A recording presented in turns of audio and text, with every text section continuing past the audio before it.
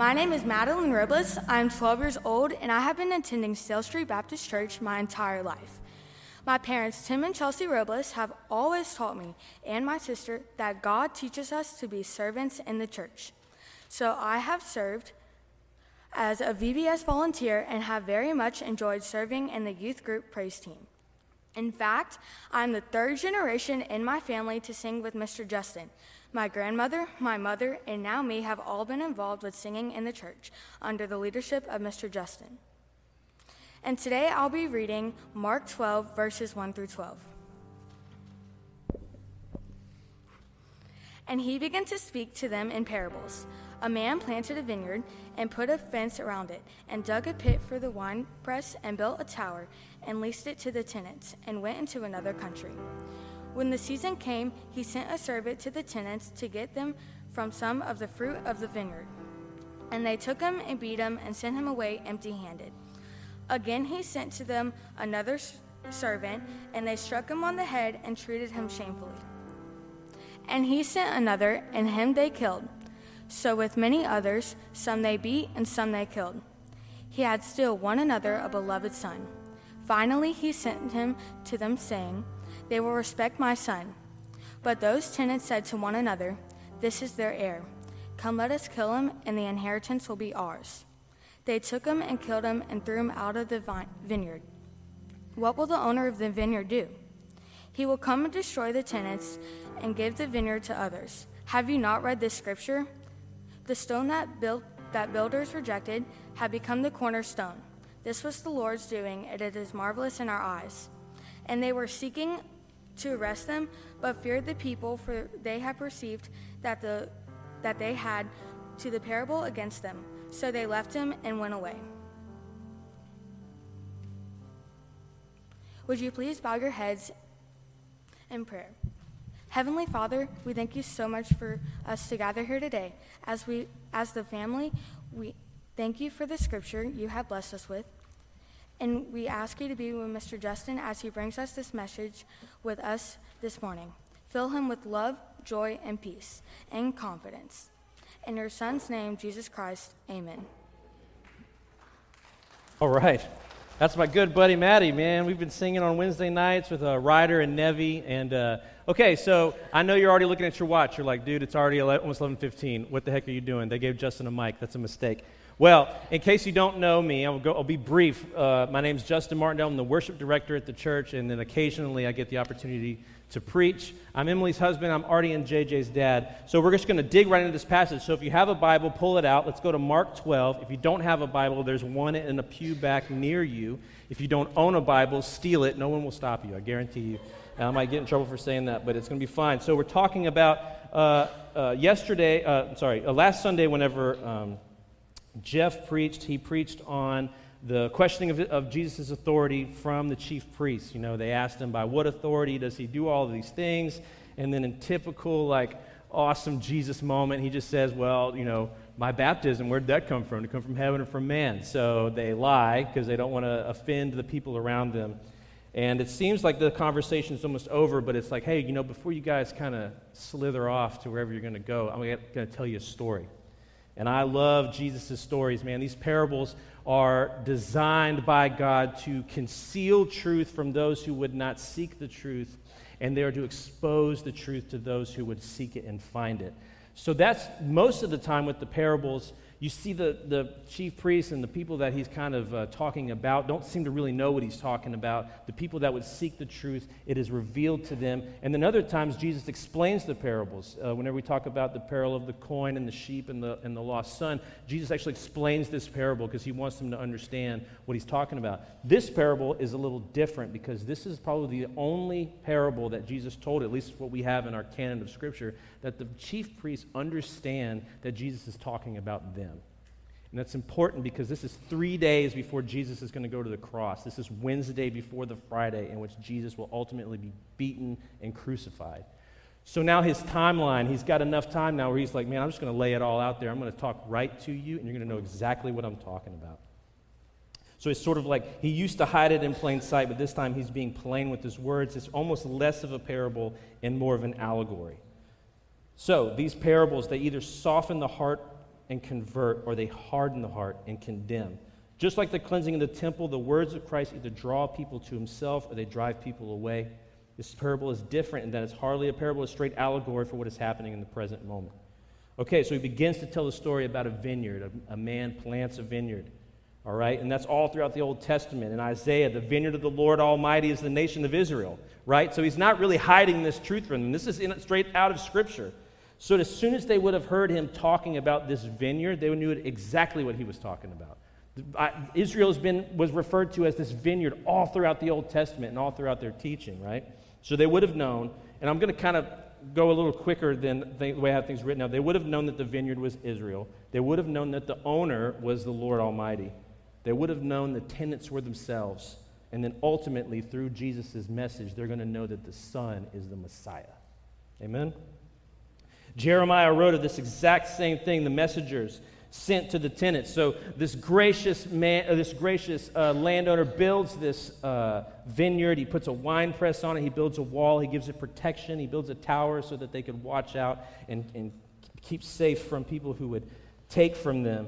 Well, in Jeremiah it says, "From the day that our fathers came out of the land of Egypt to this day, I have persistently sent all of my servants, the prophets, to them day after day. Yet they did not listen to me or incline their ear, but stiffened their neck. They did worse than their fathers." So these messengers that are now going to this vineyard in this story that Jesus is talking about, he's telling them, these are the prophets. These are the people that you persecuted, the messengers of God. He talks about this great generosity of this landowner, of God the Father. So when he builds this vineyard and he goes off on this long journey, he leaves it in the hands of these tenants that are to grow good fruit, right? They're supposed to grow grapes and make wine, and then he says, "I want to send my messenger to come get my share of the loot, man. This is my land." So I live in Jennings, which is not far from Crowley, Louisiana, which is where the premier rice factory is. And it would be like if somebody built you a rice farm in the middle of south central Louisiana and said, "Hey, look, do what you got to do with this. I gave you all the tools. I gave you all the machinery, gave you the rice dryer. I'm just going to come back and just take my share of it," right? Grapes take a long time to grow. Now, that's something I think is very important, right? And especially back then, it would have taken at least 5 years for a crop to yield a good enough fruit to be able to use it to make wine. So they have to use the grapes to actually sort of make the soil better. You continue to grow the grapes make the soil better, you grow better grapes, make better wine, right? So it would have been about 5 years before this landowner would have sent these messengers, right? So they would have had plenty of time to grow this good fruit and to have their stash ready for the landowner so that he could come and take what is his. But instead, they decide, this is ours now. In Luke 13 makes this very clear about the messengers and who these people are, and that these are the prophets that they've decided to persecute and to kill. "Jerusalem, O Jerusalem, the city that kills the prophets and stones those who are sent to it. These are the messengers of God." So now the owner sends his final messenger, one that he calls his beloved son. So Jesus now, Jesus is absolutely fine. I don't want to say finally, but he is absolutely saying exactly who he is, because the conversation just before this in the scripture that Jeff preached on last week, when they asked him by what authority that he comes, and he talks about his baptism. They would have known about this baptism because John the Baptist was involved, Jesus was involved. These guys know about this. And he says that the landowner sends his beloved son. Jesus is now deliberately calling back to his own baptism. In the first conversation that they had just had, when God said, "This is my beloved son with whom I am well pleased." He's telling the chiefs, I am the Son. I am the Messiah. I am the final messenger of God. After me will come no other. The chiefs had decided to become God, to appropriate this vineyard for themselves in their own power and build it upon a foundation of pride and of greed. But Jesus is saying, no, I am God's final word. No other word will come. This is mine. This belongs to me. And then he asked them, what should the owner do with the murderous tenants? In the parallel account of Matthew, they say he will put those wretches to a miserable death and let out the vineyard to other tenants who will give them the fruits in their seasons. They had hardened their hearts so hard that in this moment condemn themselves, because they will ultimately kill this messenger, Jesus Christ, in just 2 days from now. In the book of Acts, it's further displayed. Speaking to the Jews, Paul and Barnabas spoke out boldly, saying, "It was necessary that the word of God be spoken first to you, since you thrust it aside and judge yourselves unworthy of eternal life. Behold, we are turning to the Gentiles, for so the Lord has commanded us, saying, I have made you light for the Gentiles, that you may bring salvation to the ends of the earth." They judge themselves. And this is going to be a hard truth for some people to swallow this morning. I know we've been talking about people getting saved, and we've been singing, and people getting baptized, but this is a hard truth, and I only tell you this in love, that people will walk into hell willingly. They will not be dragged there against their will. No one today, if asked, would say that they choose to go to hell. But to quote C.S. Lewis from The Problem of Pain, there are only two kinds of people. In the end, those who say to God, "Thy will be done," and those to whom God says in the end, "Thy will be done." All that are in hell choose it. Without that self-choice, there could be no hell. No soul that seriously and constantly desires joy will ever miss it. Those who seek, find. Those who knock, it is open. People do not say, "Yes, I want to go to hell." If you were to poll them on the street, no one would say that. But every day, the lost make choices instead to not be in the presence of God's love and to not abide in the love of Jesus Christ. The vineyard at this point has now changed hands, and the harvest is coming. Then Jesus says something that's almost seemingly out of left field, unrelated to the story, but calls into the story itself, the story of all of creation and of salvation, when he says, "Have you not read this scripture? The stone the builders rejected has become the cornerstone. This was the Lord's doing, and it was marvelous in our eyes." Posing it as a question. He's quoting Psalm 118. "I thank you that you have answered me and have become my salvation. The stone that the builders rejected has become the cornerstone. This is the Lord's doing. It is marvelous in our sight." He is now expressing, I am who David was talking about. I am who Isaiah was talking about when David quoted Isaiah out of Isaiah 5. When he quotes Isaiah 5 into Psalm 118, he says, I am who Isaiah was speaking about. Those messengers that you killed and beat and sent away were all talking about me. I am the cornerstone of creation and of salvation. I am the Messiah. Colossians, it says, "He is the image of the invisible God, the firstborn of all creation. For by him all things were created, in heaven and on earth, visible and invisible. Whether thrones or dominions or rulers or authorities, all things were created through him and for him. And he is before all things, and in him all things hold together.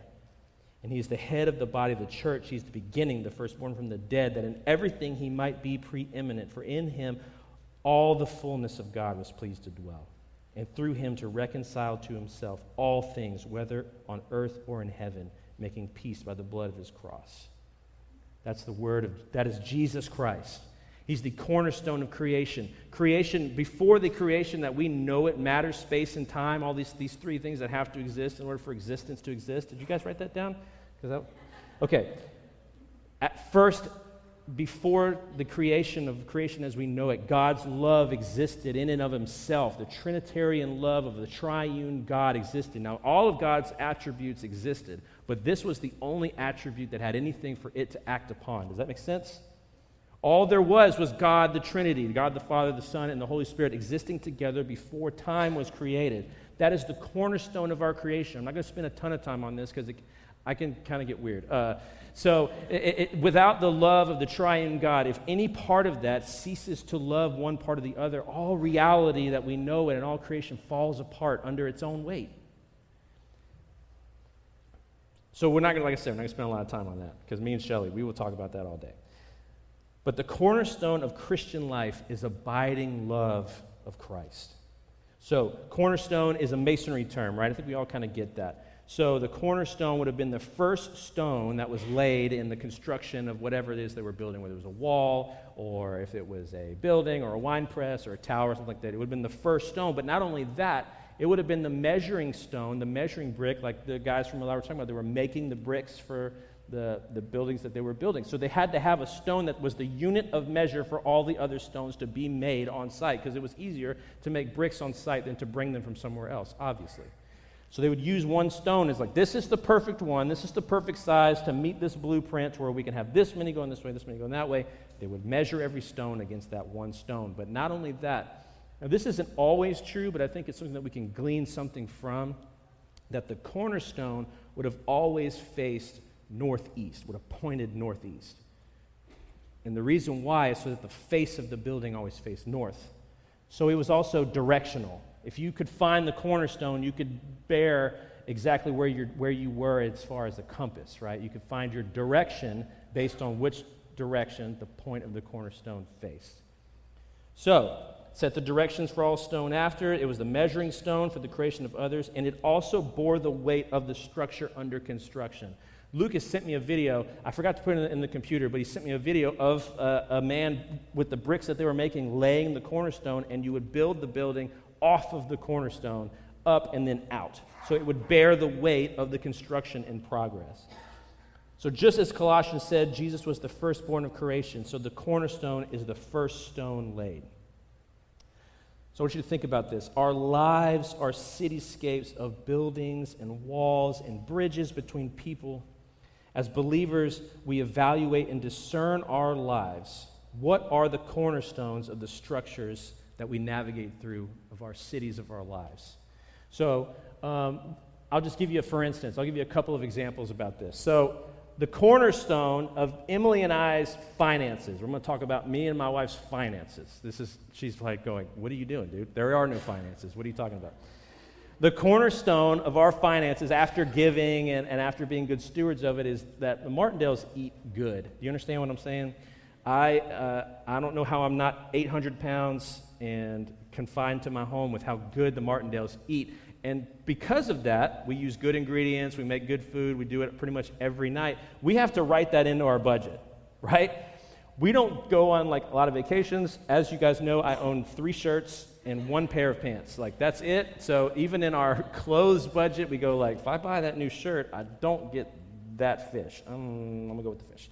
So that's part of the cornerstone of our finances. We base everything kind of like after generosity and we're like, okay, how are we going to be able to, I want to cook that this week. Let's figure that out. So we have to kind of map our finances around that.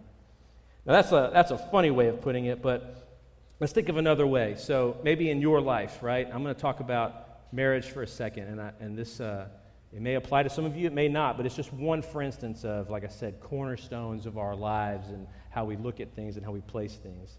If your marriage is built on pride and the love of self and getting your own way, then the stones that stack on it will begin to sway and crumble the higher it goes. So it's kind of like driving over the I-10 bridge. You kind of like, you grip the steering wheel a little tighter, maybe cross your fingers. So you just hold your breath waiting for disaster. But here's the thing. If you're looking at your life right now, evaluating parts of your life, and you're like, man, this is not built on the right thing, you can't just replace a bad cornerstone with a good one. You have to tear the whole structure down and rebuild it on a good foundation. The whole wall has to come down and the pieces thrown into the sea, and by God's grace, we are afforded this opportunity to repent and look at our spouse, for instance, and say, let's rebuild this on a solid foundation. This is repentance. We get to tear things down and go, God, build up in me a new marriage on a foundation of love and of trust and of service and of abiding love of Christ. So I'm not saying that this is not me saying you're a bad person. I'm not saying that you are bad for doing that. All I'm saying is that you've been trying to fix things on your own. I think a lot of us, you've been trying to fix the wall or the building. You're trying to put stucco over the cracks that are starting to form, but you've been working so hard to do it. But here's the thing, it's not going to work. You're going to have to tear it down and rebuild it. And our relationships with non-believers, our cornerstones of those relationships have to be a love of Christ and a desperate desire for them to know him. There's no such thing as an undercover Christian. So when we go into our relationships with the world now, when we think about us leaving this building and going and doing that thing, our main mission, our cornerstone, is a desperate desire for people to know Jesus and to be saved. Eventually, the gospel message either softens and converts or it hardens and condemns. A deep, abiding love of Jesus, and listen to me well, write this down if you have to, should move us to share his message, to run from sin and worldliness, and to become a greater mystery to the unbeliever. I'm sorry if maybe you're hearing this for the first time, that's what it's like to be a Christian in an unbelieving world, but this is the truth. And really, even if you didn't change the way you feel about anything today, the culture and the world are running so far from us into the next part that we will begin to look like a mystery to them anyway. Look at what you see whenever you read on Facebook or on the news about people's identity and what they think about themselves, and the culture is running away from us, and we are running away from it further and further into the cross. But there's good news to be had. It's that the cornerstone of our friendships with non-believers and our relationship with the world is the same cornerstone for our friendships with our brothers and sisters in the faith, a deep, abiding love of Christ. So when I was 15, I went to Hamilton Christian Academy because I'm a super good kid and never did anything wrong ever in my life. And I used to call it Hamilton Christian Penitentiary because that's where all the bad kids went. Well, whenever I went there, I met Shelley, I think on my first day of school, and she wore a dress, and that was strange. But she was my friend. She became my friend because she played music, and I played music, and I was in your class, and her deep, abiding love of Christ moved her to share the gospel with me every chance that she got. And only by the grace of God, and I thank him every day that message moved me to make a decision to follow him. So her deep, abiding love of Christ shared with me the message, and then our shared deep, abiding love of Christ bound us together. And she's still my friend. She sits over there. She plays the bass guitar. She's my best friend. She's like my mother. Amen? All right. 1 Peter. So put away all malice. So this is Peter writing to the persecuted churches in Asia Minor. So put away all malice and deceit and hypocrisy and envy and slander.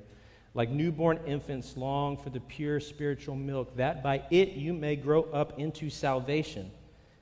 If indeed you have tasted that the Lord is good, as you come to him, a living stone rejected by men, but in the sight of God chosen and precious, you yourselves, like living stones, are built up as a spiritual house to be a holy priesthood, to offer spiritual sacrifices acceptable to God through Jesus Christ.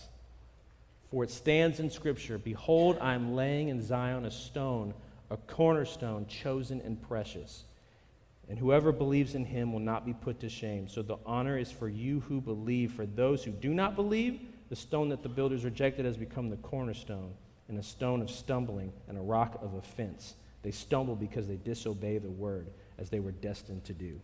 Just like the chief priest, when Jesus is telling them this story, this is a rock of stumbling for them because they have decided to make themselves God and appropriate this for themselves. So, now the second piece of greater news. Now this is the good news. The cornerstone of salvation is Christ's love of us and his obedience to God. Jesus is the only stone perfect enough to bear the sins of the world. He is the cornerstone of the winepress of salvation that the wrath of God crushed Jesus and extracted from his veins the justification for sin. Now write this down. Jesus is not simply the propitiator, the one who satisfies God, but the propitiation. He is what satisfies God. He is what satisfies the justice of God and satisfies the wrath of God. The chief priests and the scribes did not see this. They chose themselves and their power and need for more and their preconceptions of the Messiah. They chose that over this. So if you're listening today and you're evaluating yourself, is your cornerstone your heritage? Is it your Bible knowledge? Because you can love the Word and not love the Father. The chief priests knew the Word. They could quote this scripture from heart. They could quote the whole of the Torah from heart. Is it your love of the Word, but you don't have the love of the Father? Are you a good person? And I wrote this down. I don't know why I wrote it down this way. This is very Jennings of me. You're a good person, never spit, never cuss, never fight status. The same stones that the chiefs had, the only stone that can bear the weight of your sin is the rock of Jesus Christ. The chief priests were condemned then, and the antithesis of that condemnation as we walk as resurrected life now. We become a greater mystery to the world as our abiding love of Christ grows through the sanctification of ourselves, because we are walking, talking, resurrected, dead people brought to new life. Amen? That deserves one. When Lazarus walked out of the tomb, it said that people began to go find Lazarus and would be saved, because the same new life that Lazarus had, we have now. So as we walk through our life, we have to be walking, talking, dead people raised from the dead. We are new life in Jesus Christ. That should be the only message that should come out of us. This is why you're not called to be an undercover Christian, to be a lone wolf Christian, to be a sideline Christian, or a worldly Christian. You're called to be peculiar people. And I know that it may seem like it can be hard, because as we become these peculiar people and our lives change and we have deep abiding love with Jesus and the people that we have grown to make friendships and relationships with, this will offend them. If we're doing what we're supposed to do, and I just want you to know who Jesus is. It's like, well, this is how I think about myself. This is my new identity. Man, I got Jesus is such a better identity than the thing that you're trying to make up. We will offend the world with this message. But it's okay. Because for every 100 people who reject it and walk away, that one that will come to you and say, I want whatever this Jesus thing is. I want to be saved. Will you help me? It will all be worth it, because the love of God and the beauty of Jesus is worth it. So as we continue to walk out of these doors, as we go through our life, the cornerstone of our life as Christians, as believing people, is that we are friends, we are family because of our abiding love of Jesus. And then our relationship to the world is one that shares this message no matter what. And you are not to conform into the image of the world. You're to conform to the image of Christ through his deep abiding love. Amen? So I'm going to pray. I'm going to call the band up, because I've always wanted to do that, and that'll be the second time I've gotten to do it. And I'm going to pray for us as we move. I ask that you would stand and reflect as we pray and respond to this message. Lord, we thank you. We thank you for this time of worship. I thank you for my church family who has loved me so well. I thank you for your love. God, I ask that you would continue to be with us in this time as we sing and as we pray. Lord, we love you, and we ask you right now to move in this time. Give us strength to share this message with the world, that you are the cornerstone of salvation, that you are the cornerstone of all creation, that you're the cornerstone of our lives, of our marriages, of our finances, of our raising our children, of our singleness. You're the cornerstone of all of these things. You are the Messiah. It's in the name of Jesus that we pray. Amen. Let's sing together.